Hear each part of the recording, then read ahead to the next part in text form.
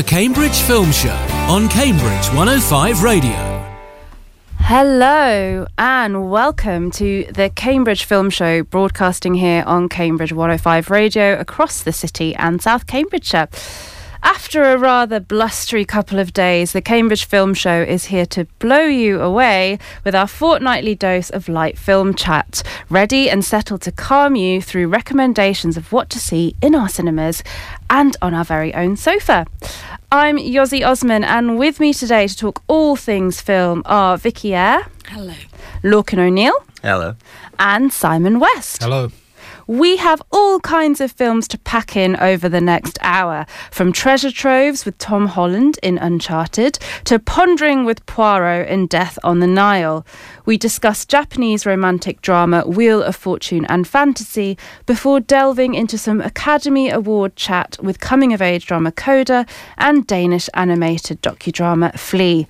And if that was not enough, we have one more treat for you with another visit to Leatherface in the latest Texas Chainsaw Massacre film.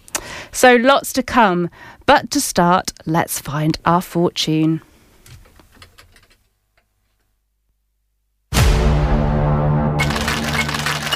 Hey, kid. A little young for a bartender, aren't you? A little old for prom, aren't you? Everything in here. Why the map? It's the biggest treasure that's never been found. 5 billion, easy. But it's just a story. I beg to differ.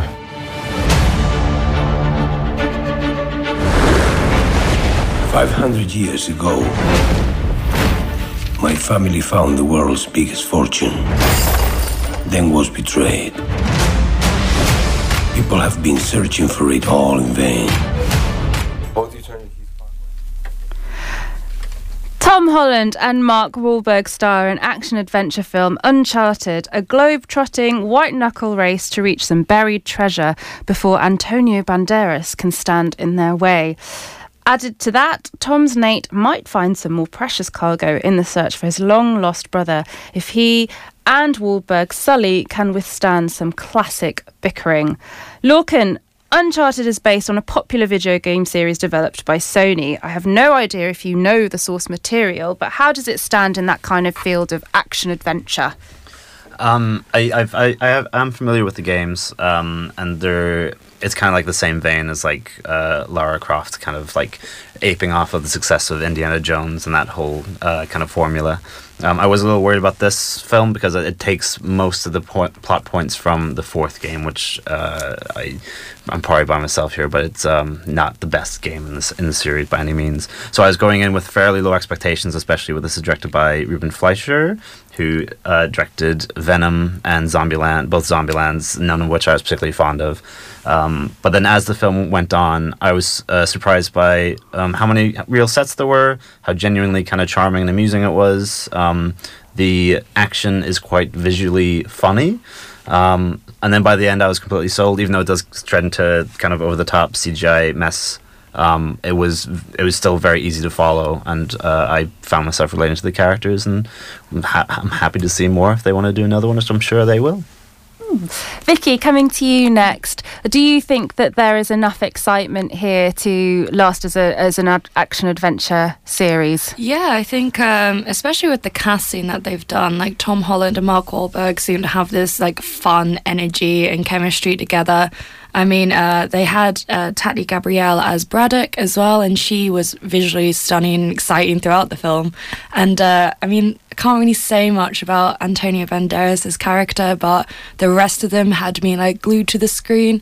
And going off what Lorcan was saying, the nostalgia I got from this type of film is like, it's one of my favourite tropes.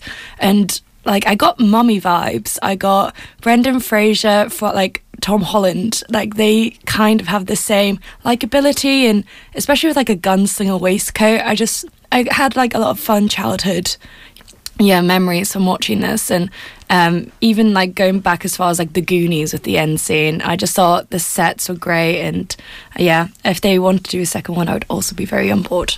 Oh, positive so far. Simon, I was going to ask, Vicky mentioned some films there, like The Mummy. Does it rely too much on those kind of tropes from other action adventures we've seen, or is there something here that's quite refreshing?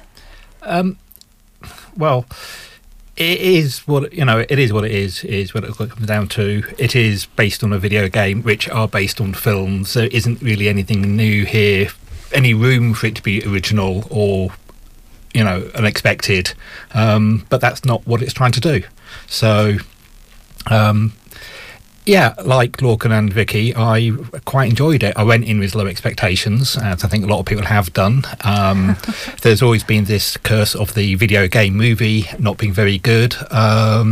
This is one of the better ones, but I think mainly because it doesn't lean too heavily on the video game side of it.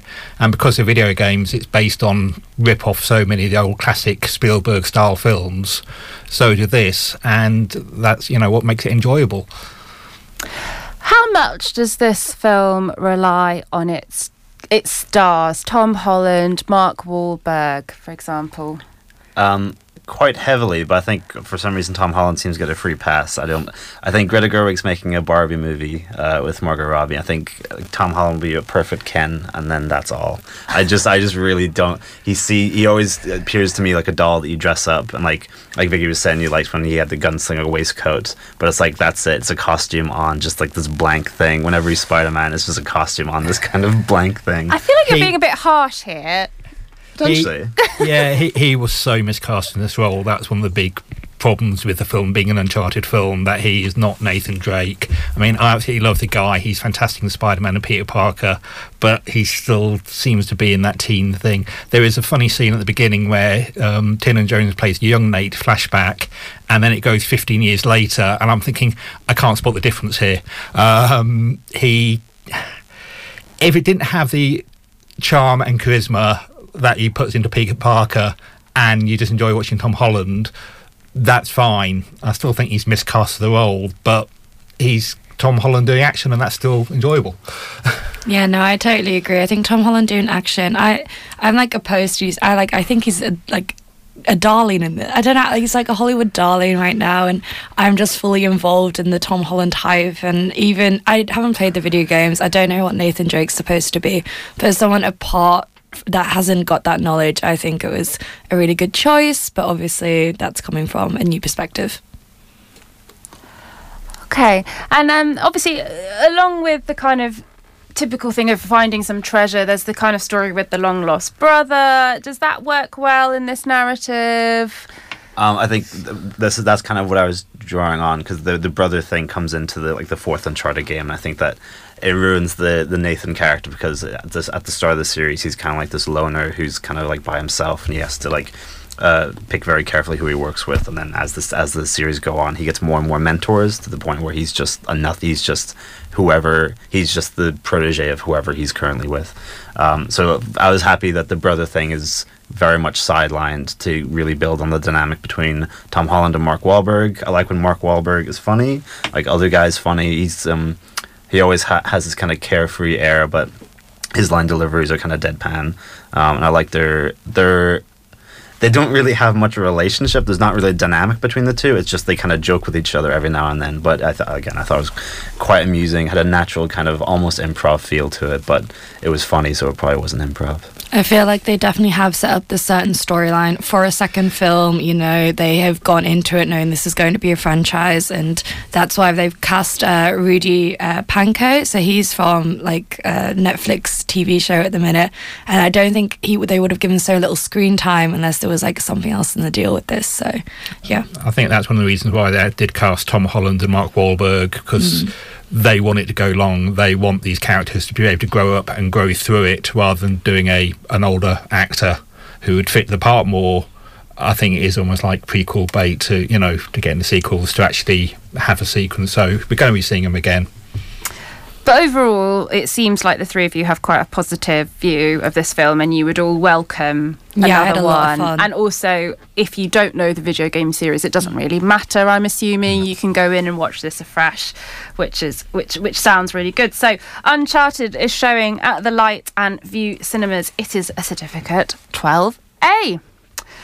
Next up, we are visiting another Agatha Christie classic with sweeping murder mystery Death on the Nile.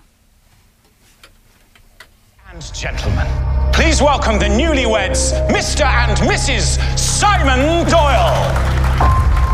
You must meet Hercule Poirot. My congratulations, madame. Merci. He's only the greatest detective alive.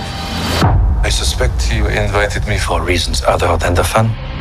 You had something to hide. We have the Karnak all to ourselves, a chef and enough champagne to fill the Nile. Should have hidden it, shouldn't you? When you have money, no one is ever really your friend. It's too late to change events. It's time to face the consequence. Someone is dead. The crime.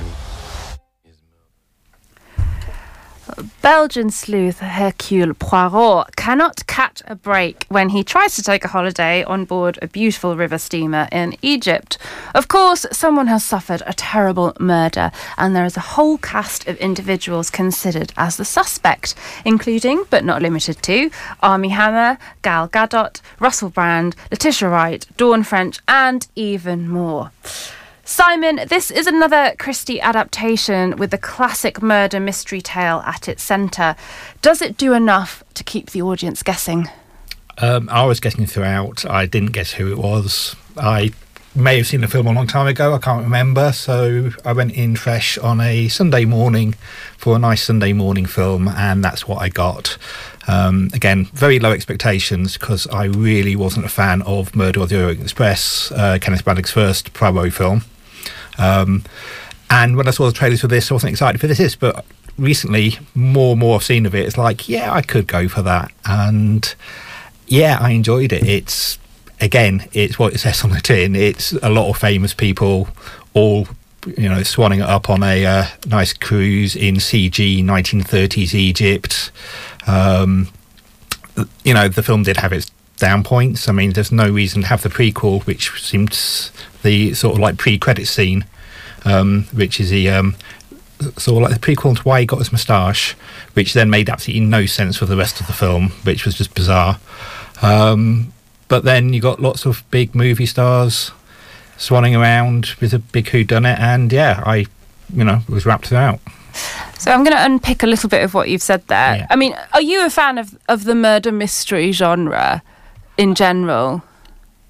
On and off. I mean, the problem is we've had Knives Out recently, which raised the Agatha Christie game. It completely raised the bar for those kind of films. Yeah. And this is nowhere near as sharp or as witty as Knives Out, and that is a big shadow that hangs over it. This is I was growing up with the old 1980s Agatha Christie Sunday afternoon films on ITV, where you go down, sit it, watch it with your grandparents, and I think that's the audience this film is pitched at, and I think they will enjoy it. So 2 questions here, because I think Murder on the Orient Express came out a couple of years ago. I might be wrong. The years all blur now. But Lorcan, to you, is there anything new here? And then Simon raised a good point about, Poirot's backstory that they do in the first sort of 10 minutes of the film. Does that add anything new, or do you think it was kind of pointless? So the first thing, do they add anything new? Yes. They take a globe-trotting adventure in this foreign land, and they just put a bunch of actors in front of a green screen, which is pretty ambitious. It's just like, it's so awkward because you have this beautiful B unit footage of just like landscapes, and then it cuts to the boat, and it's just the most hideous looking thing ever. It's slightly better than Murder on the Orient Express, which is the thrilling setting of a train snow jammed in the middle of nowhere. So it was CGI, yet all the CGI green screen was just white. So at least there's like some animations going on. There's like some fake birds flying around to distract the eye every so often, mainly to distract from Gal Gadot's performance. And then the opening kind of prologue, where, like Simon says, you find out how Poirot got his mustache. The whole thing I thought was pretty laugh-out-loud funny. I was really hoping it would maintain that level of ridiculous camp throughout. I think they tried to give a relationship more understanding in the character of Hercule Poirot, and I think Branagh tried to get himself more screen time. Yeah, more screen time, try and relate it to the does feel a little bit like that, though, doesn't it? All of that side just got ignored. It was just, you're really there for the mystery. you want the mystery. You said who did it, and that's it. And I asked this question with Uncharted. I'm going to ask it again. Obviously, it's a very fleshed out cast here. There's lots of big names involved in this, and sometimes with these kinds of films, you do wonder if it is just about the names that you've got to play all these different characters. And I don't know. This genre to me is a bit mixed, so I'm not sure, but it just feels like just get a name here, get a name there, and then you've done it. You've got that murder mystery drama. Am I being too negative here? I think that's fairly accurate. I mean, you're adapting an Agatha Christie work, so it's gonna be intrinsically pretty engaging, and I thought it was fairly obvious who the villain was throughout the film, because there's a particular moment where I'm like, oh, okay, so whatever happens with this particular thing next is. But anyway, so the story is going to be intrinsically kind of engaging because of the source material. It's just whether or not the performers can carry off the kind of campy, everyone like kind of dress rehearsal at a hotel kind of thing, and everyone plays their like very specific, esoteric, eccentric character. But I think it's so subjective to who makes these films. We had like Last Night in Soho recently, which I thought was just horrendous. Like how do you that film is a masterclass of how do you not build a murder mystery plot. And so this one has the fallback of it's based on subject matter that has proven to work. I just think the execution of the direction is a little lazy, even if most of the performances are pretty fine. Murder mysteries, it's very popular at the moment. I'm just thinking about some of the releases that we've got on Netflix and Apple TV Plus. We've got The After Party. We've got I can't remember what it's called, that one on Netflix that's just come out. It's a comedy. Anyway, it doesn't matter. But there's lots of different murder mystery genre, like series and films coming out at the moment. So it's quite popular. Does this do enough to kind of fill the excitement that you expect of a murder mystery amongst all the other choice that you might have? I mean, that's it. It's not the most excitement. Excitement is not the word I use with this film. You want comfort. I think we're getting a lot of murder mysteries because they're easy to film on a cheap single location, and with the recent, restrictions that have been. I mean, this film was actually made, I think, over 2 years ago, which explains a lot of the cast choices. But I think that's why you're getting this more and more, because it is an easy thing to make, an easy thing to film. But you is can't it easy? go with the full big budget. Because It's coming down to you need sharp writing and sharp acting, and you need memorable characters. I think they do use a cast here slightly as a crutch, because if you have one or two famous people in a murder mystery, they're either the killer or the victim. You can't have lots of blank people and one or two. So therefore, if you fill the cast full of famous people, it does give that mystery. You don't have the meta who's it going to be, because it could be any of them. I mean, I did wonder on this film, because without giving too much away, Russell Brand was in it, and I swear half his dialogue seemed to be cut for the first half of the film until he's required. It's almost like you've got a famous person there who is doing absolutely nothing apart from being a background character, and that does slightly misplay it. I think with murder mysteries, though, I mean, it is a nice, comforting watch, but I think because we're so used to these certain tropes of murder mystery, it's actually quite difficult to make something that's refreshing in this genre. And I think, especially with Agatha Christie, because there's been so many adaptations of her work, it's easy to go into this thinking, this is just another one of those. There's nothing new, there's nothing... I mean, that might be a comforting view, but I'm just trying to understand what we can expect if we go and see this film. Is it just another one of those, if that makes sense? I think it is definitely just another one of those. I don't know if people have just kind of given up on the idea of revitalizing murder mysteries. Like Simon says, Knives Out, which I was kind of middling of the road for me. It was... Again, it had the big cast, but it was like what it did differently was lots of different locations, a quick pace, and refreshingly over-the-top characters that we hadn't seen on screen in a while. It's usually a lot more subdued. I think in the early 2000s and up until more recently, it's been murder mysteries tend to be more kind of violent and gruesome and like downplayed. So they're getting a bit more fun. I guess it's just how much you want to play with the tone, and this film doesn't play with its tone really at all. It's just it is exactly what you get in the tin.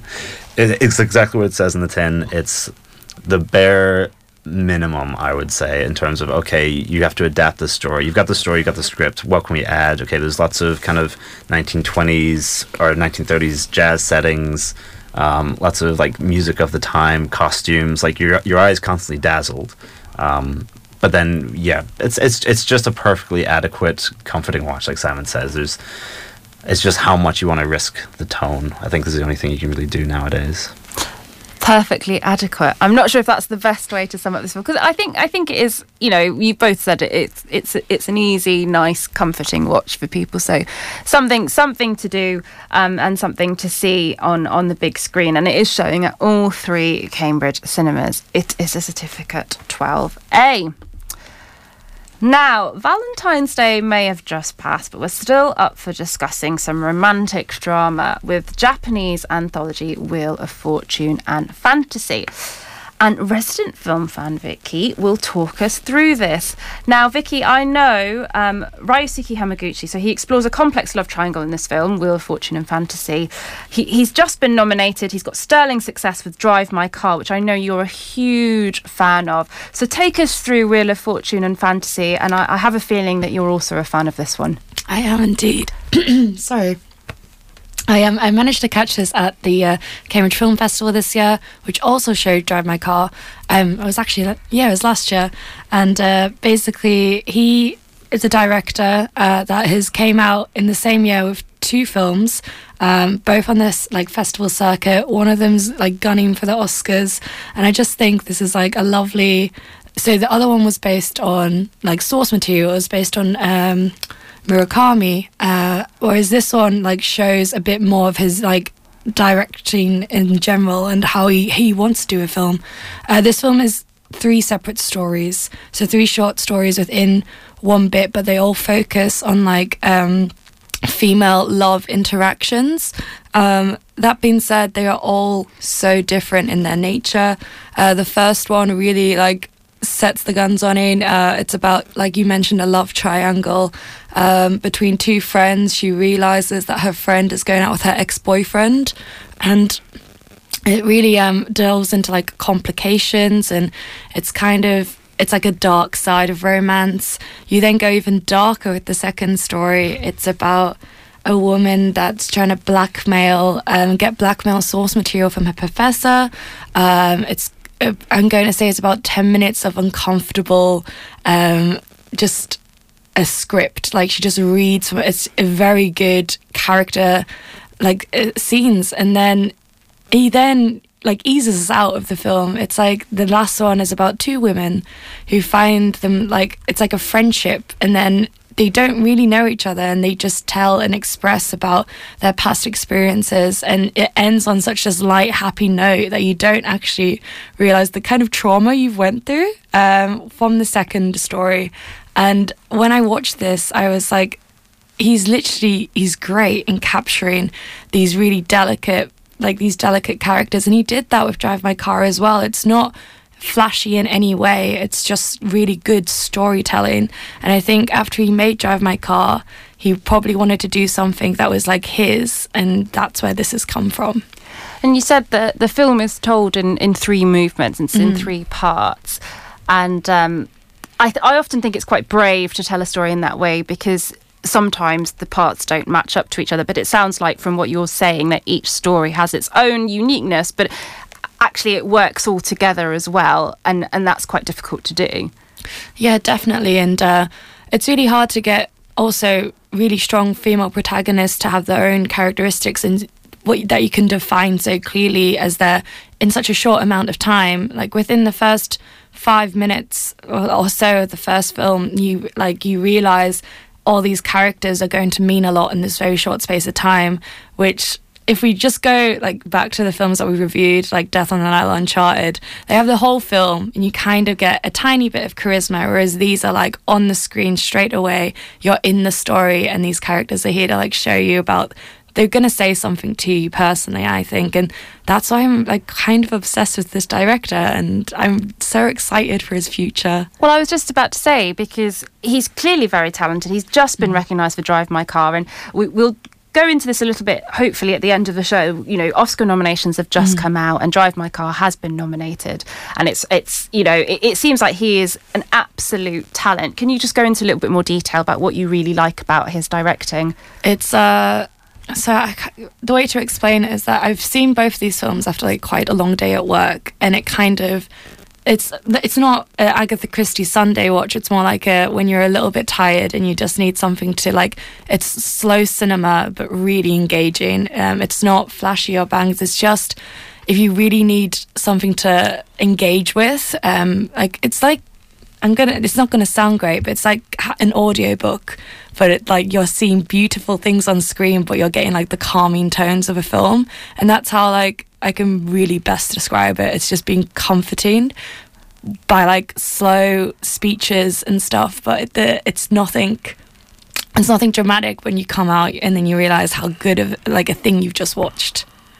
And you're explaining it really well. So clearly these films, Wheel of Fortune and Fantasy and Drive My Car, they're not currently in cinemas, but it's something to... Wheel of Fortune will be showing at the Picture House this week. It will be showing at the Picture House. There you go. Thank you for correcting me on that. So you can still see Wheel of Fortune and Fantasy at the Arts Picture House, and it sounds like it's a really great film to go and watch. I know I'm going to be going to see it for sure. So thank you very much, Victoria. Cambridge 105 Radio.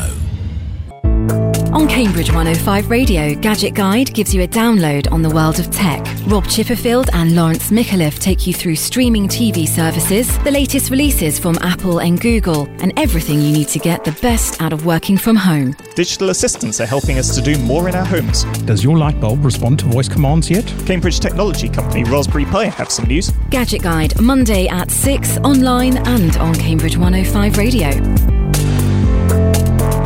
Just your average night. Fraser's upstairs gaming online with his mates. Sophie's streaming her favourite tunes in her bedroom. Mum's downloading the latest drama box set. And Dad's liking kitten videos on his phone. But this isn't your average night. Thanks to City Fibre's full fibre network, everyone's gaming, streaming and scrolling at breakneck speed. Join Cambridge's gigabit revolution today. Head to cityfibre.com/Cambridge105. CKLG Accountants are a friendly team of accountants and tax advisors with big firm expertise. I'm Lawrence, Director of CKLG, responsible for business services. We understand that running a successful business brings many challenges. Our experienced business services team provide a bespoke service and offer professional advice at every stage of your business journey, allowing you the freedom to focus more on what you do best. To find out more, call us on Cambridge 810 100 to arrange an initial chat with one of our specialists, or visit our website cklg.co.uk. CKLG Accountants, your partner in business, your partner in life. On Monday evening, join DJ Kuriakin for 2 hours of roots, reggae, dancehall and lovers rock. It's called Painting on Silence, the album, and it's the Uppercut Band collaborating with a variety of artists. You've also got people like Glenn Washington on there, Carol Thompson, Luciano and others. You'll definitely be hearing more from that. Revelation Time, Monday night at 9 on Cambridge 105 Radio. Yeah, so just keep it locked. Listen live on Radio Player. The Cambridge Film Show on Cambridge 105 Radio. You are listening to Cambridge 105 Radio, and this is the Cambridge Film Show.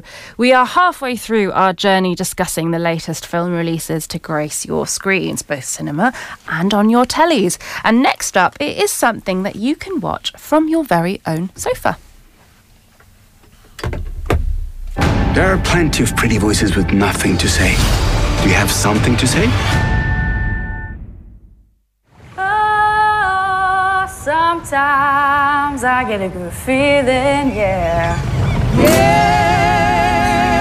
I get a feeling that I never had before. You're the girl with the Depp family? Yeah. I just want to tell you right now. And you sing. Interesting. Something's got a hold on me here. What are you doing next year? Working with my family. Let me tell you now, I've got a feeling, I feel so strange. Everything about me seems to have changed.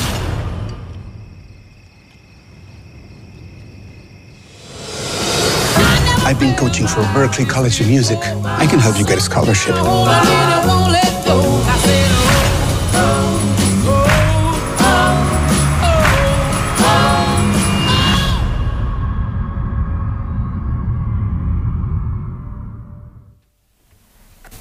Coming-of-age drama film CODA, which stands for Child of Deaf Adults, is written and directed by Sian Heder and has been a brilliant success for Apple TV+, recently nominated for Best Picture at the 94th Academy Awards. A remake of 2014 French language film La Famille Bélier, CODA stars Emilia Jones, a 17-year-old Ruby, the sole hearing member of a deaf family. As well as acting as an interpreter for her parents, played by Marley Matin and Troy Katzer, and working on the family fishing boat, Ruby joins her high school choir and finds her life transformed with a newly discovered gift for singing. With her talent and more discovered with this hobby, Ruby soon finds herself juggling her aspirations and the obligation she feels in looking out for her family. Simon, I know from our discussions before the show that you're quite taken with this film. CODA, it's the first film in history to win all of the Sundance Festival's top prizes in the US dramatic category. It's had a lot of talk. What is there to love about this? From the opening moments, I just thought it was absolutely beautiful, with the shots on the boat from the Gloucester, New England. And you soon quickly get into the life and family and understand the difficulties that they face, being a deaf family working on the boats with their hearing daughter, played by Ruby, played by Emilia Jones. And then for most of the film, you get her struggle about wanting to have her own life, singing, which one thing normally when people sing in films, I'm like, yeah, okay, they're okay. Now, I thought she was really good when her songs and her voice were absolutely fantastic. And the film follows her trying to get the confidence at school to sing and follow her passions, yet being controlled and restrained by the requirements her family have, who rely on her to be the link between their business and the hearing world. And that's where a lot of the drama comes in. And slowly over the film, she helps her family move out of their comfort zones, to take control of their own destinies and their own lives and not be restricted by their impairments. And it is described as a coming-of-age drama. You know, when you look it up, and it sounds like sometimes when you hear that term, you just kind of automatically think about certain tropes in films. But it seems like this one, there's a lot that's quite special behind it. And I'm not just talking about the fact that she's from a deaf family. That there's just it's rich with, you know. It's a universal thing about trying to break away from your family and expectations and what you want to do while discovering yourself and following your own passions, which, you know, nearly everybody go through when they're teenagers. So, you know, despite, you know, the setting, it has got these universal appeal to everyone. Looking, I know you've seen this film as well, and I think you also are a fan. And Simon's just mentioned Emilia Jones. Tell us a little bit more about what she brings to this central role. Well, I mean, you have to. It's intrinsically about a teenager worried that she's doing something incredibly selfish, and leaving her family behind who badly need her. So I think they needed to cast someone who can get across like a lot of conflicting emotions of being loyal while also pursuing your dream without coming across as selfish. And I think she does an amazing job. And like Simon says, her voice is so good that you never doubt that this is what she should be doing. I hope this becomes like a recurring thing with the Oscars, where every year a film just comes out of nowhere that seems to have been out for a while, gets a few Oscar nominations, like The Father last year. Never heard of it until it got some nominations. Watch it, and it's absolutely incredible. It's the same with this. This was such a pleasant surprise. It was just a curiosity to watch to see why it was nominated, but the whole cast is incredible.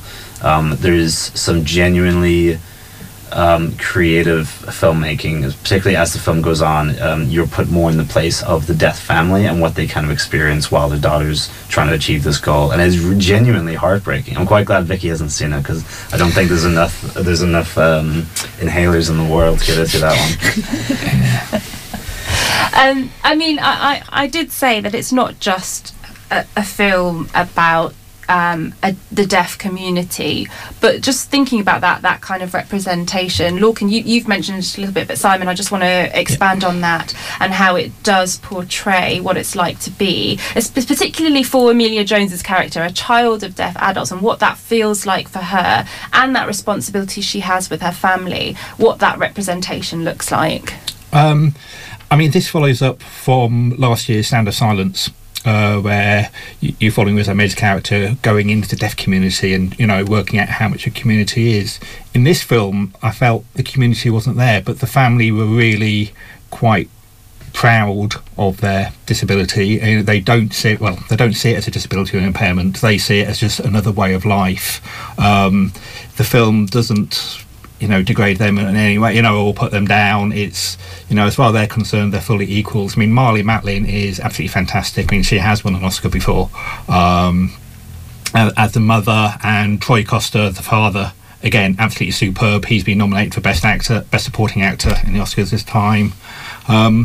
But you really do get the impression that, you know, the family are trying really hard. They, you know, they love each other and the family. You get the usual brother-sister conflicts, which you get in any family. You know, the people who don't let their deafness get in the way of their life, and it really does show them living the full.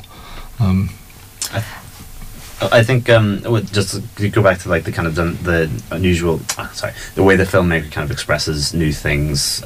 It isn't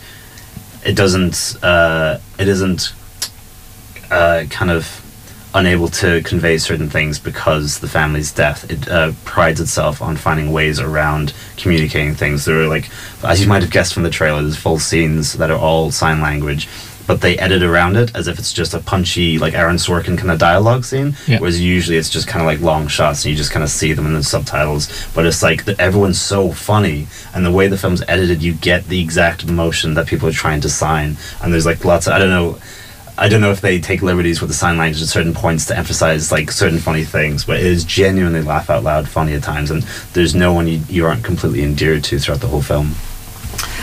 And it's something that, I mean, I've seen it, I would highly recommend, and I hate to ask this question, I always ask this. I mean, just like The Sound of Metal, which, Simon, you mentioned earlier, but these are films that you can watch on your TV. They are on streaming. Do we still get a really good experience from watching it on streaming, or is this something that we think would be better in a cinema? I mean, I have problem. I don't enjoy watching films at home as much as the cinema. I definitely prefer the cinema. I had absolutely no trouble watching this. If anything, to be honest, from the opening scenes on the nice OLED TV, it was so crisp and sharp and beautiful and bright. I did actually wonder, thinking, would it actually look this good in the cinema? And I wasn't actually too sure. It's the first time I think I've ever really thought that. So yeah, I mean, watch at home, take your time. I didn't have any problems with this one. Super. So that is a lot of praise for Coda. Do watch it if you can. It's currently available on Apple TV+, and it is a certificate 12A. Thank you very much. We now turn to another film that has attracted some critic and awards attention with Danish animated docudrama Flea. Now, and yep. Try to take a deep breath and just relax.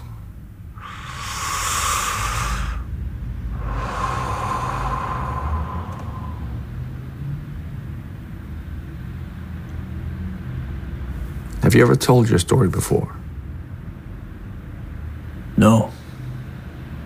But you're okay telling it to me now? Yes.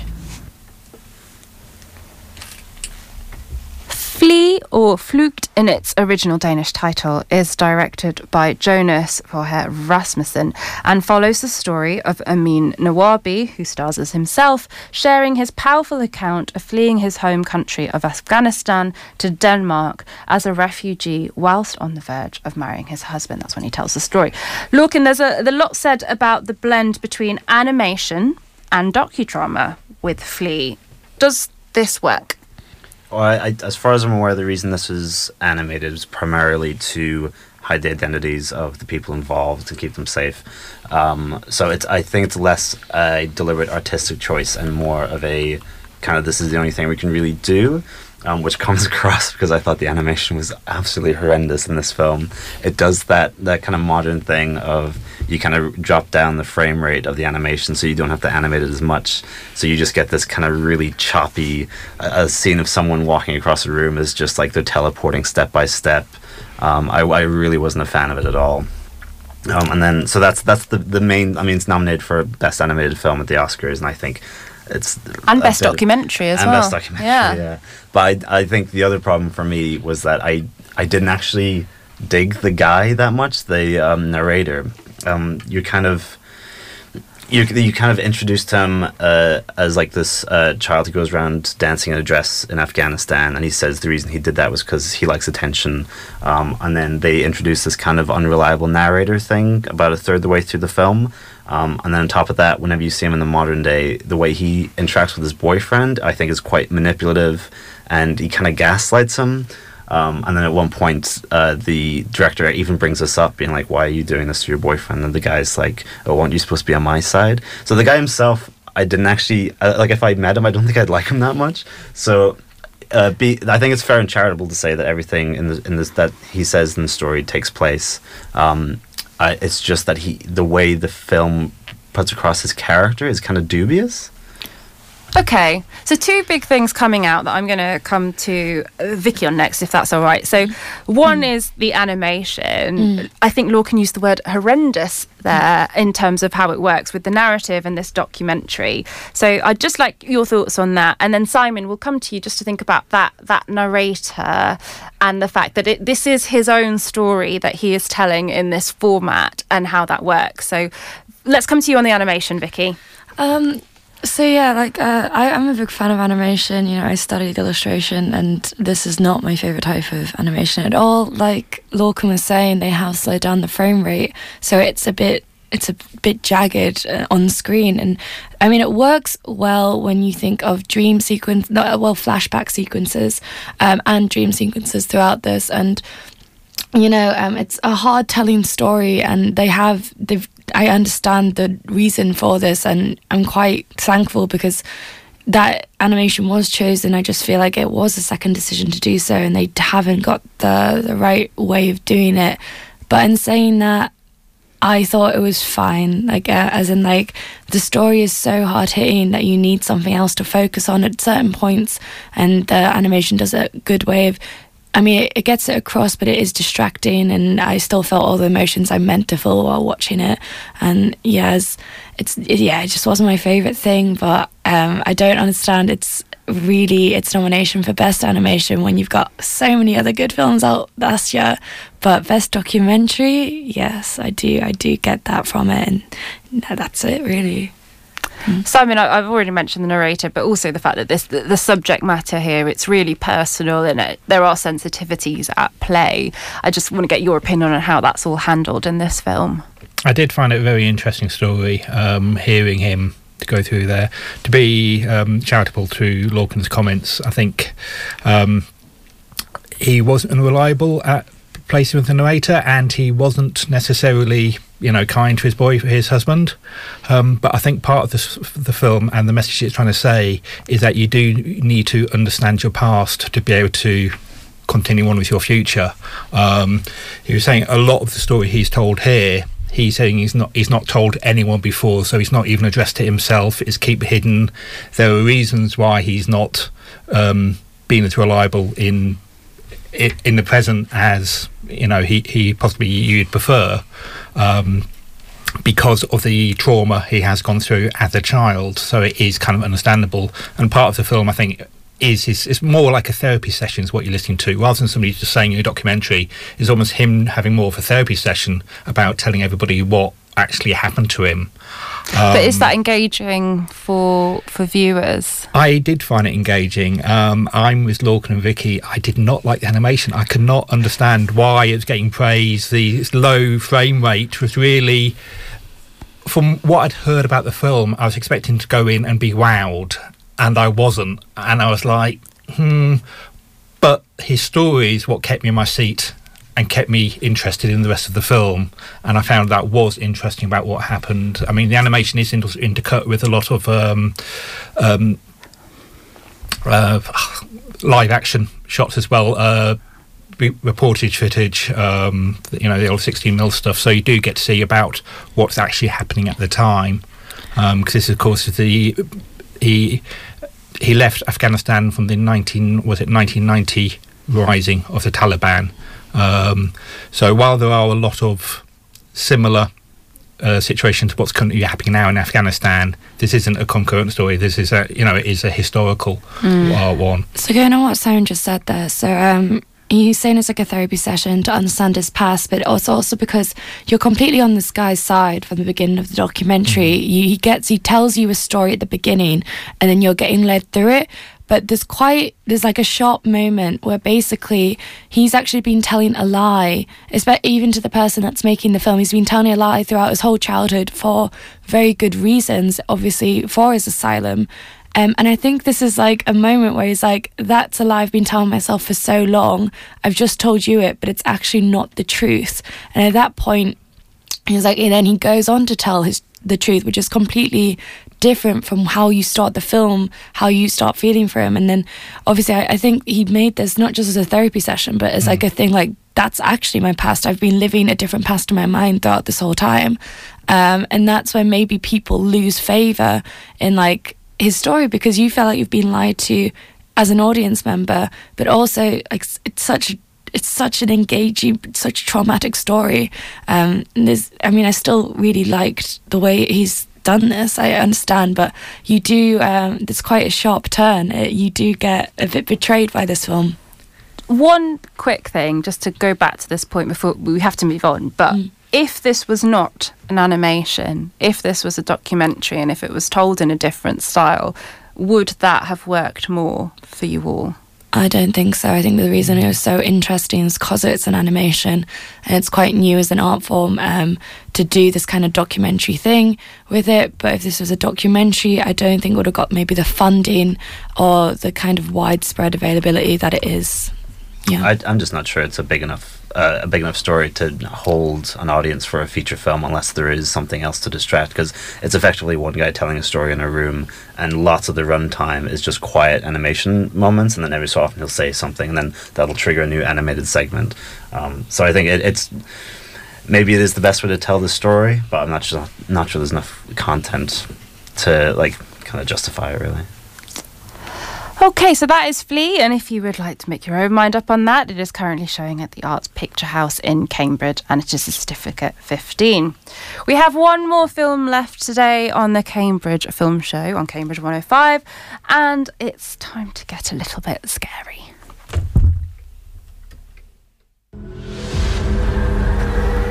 So Harlow is a ghost town. We have a vision for this place. All it needs is young blood. I don't want to live here. This is a chance for people to start fresh somewhere safe. Hey guys, you should see this. What are you doing in our house? That was the trailer for Texas Chainsaw Massacre, which sees another visit to Leatherface in the sequel to the 1974 slasher film. This time, his targets are a group of young influencer teens who are trying to start a new business venture. Full disclosure, I haven't seen this one. I hate horror films. So, Vicky, I know you're a bit of a fan of a horror film, aren't you? You could say that. And this is a very popular franchise. So what's new with this film? Right. So, we're back. So we're joining Leatherface again, and I think Leatherface is like a horror icon. He's the funniest of the bunch, kind of. His mannerisms from the original. He's just he's just like a really well-balanced man of humour and of horror. This character in this film is a lot more heavy-handed than I'm used to seeing him. So it's kind of the best way to go off it is it's a bit like the new Halloween reboot. Not Halloween Kills, which came out last year, but the Halloween 2008 reboot. You've got a famous final girl, and they've literally bypassed all the sequels. It's going from Texas Chainsaw Massacre. So you've got a famous final girl that spent her entire life thinking about the person that's wronged her and like killed all of her friends in the past time, and she's just spent her entire being getting prepared to murder him, basically for revenge. But then you also chuck in a bunch of unlikable, like, I'm going to say Gen Z millennial characters that you have no like relationship to. You're actually really happy when certain things happen to them because it's so entertaining and engaging. I think it's a good recipe. At the minute, it's working a little bit for me. It's quite unexpected release. It's had like no backing really of marketing as such. It's just kind of dropped onto Netflix. But it's got Elsie Fisher in from 8th grade. It's got really incredible gore scenes. I'm kind of a big fan of this just being released, and it was quite fun. It's very short. It's 1 hour and 20 minutes, and I had a blast throughout the whole thing.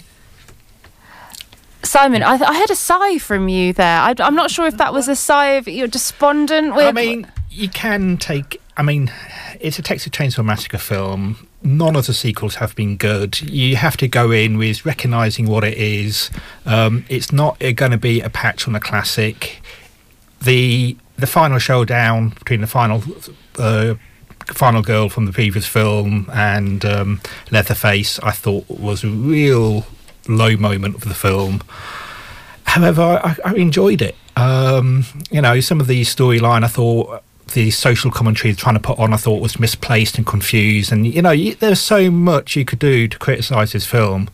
But, I mean, unlike the original one, this one does actually have a Chainsaw Massacre in it, and it is set in Texas, which is more than could be saying... I mean, the first one was set in Texas, but the rest of it was... as a horror film, it was much more entertaining than most of the horror films I've seen in the cinema lately. I really did enjoy it. However, if you don't like gore and you're not a fan of horror films, it's not going to convert you. Yeah, I watched this by myself last night, and I had to pause a few times because it got very intense. It's very, very gory, but yeah. At the centre of this film, the victims, let's say, are a group of young Gen Z influencers. Does it not feel like they're a bit of an easy target with this? I mean, I disagree with Simon a little bit. I'm quite big fan of the Texas Chainsaw Massacre franchise because it's just all over the place. And the original is kind of an accidental masterpiece because it's just Tobe Hooper's sense of humor is so strange that it's just a terrifying horror movie to watch. And this one's absolutely tasteless. Like people can say, oh, it's trying to say this, it's trying to say this. I don't think it's trying to say anything. No. It's just having an absolute roller coaster of a ride. Just making fun of whatever characters show up at any given time.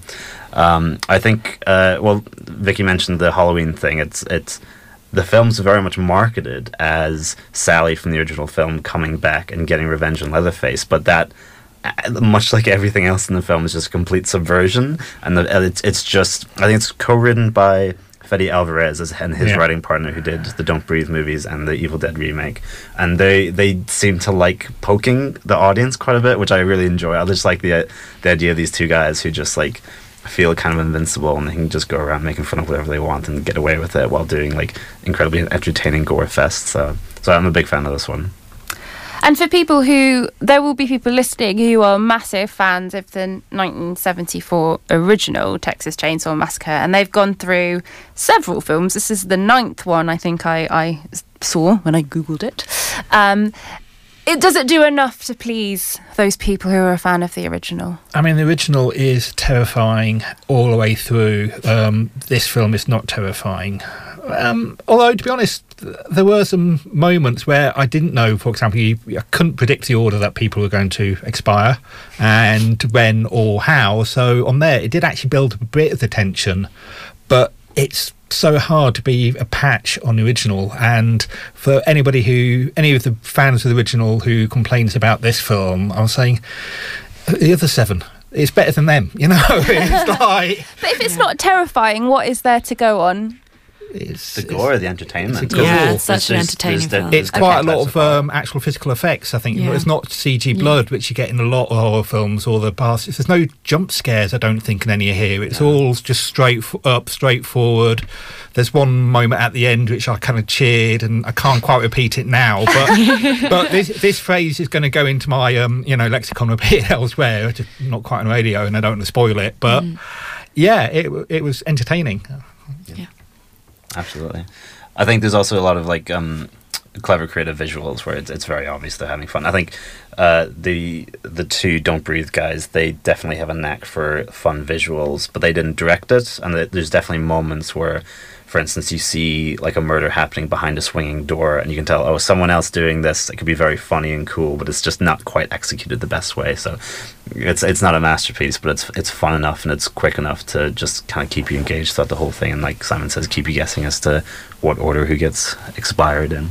And for fans who like a 90-minute film time, this one that is under 90 minutes, so it's quite a quick view, which is quite rare these days.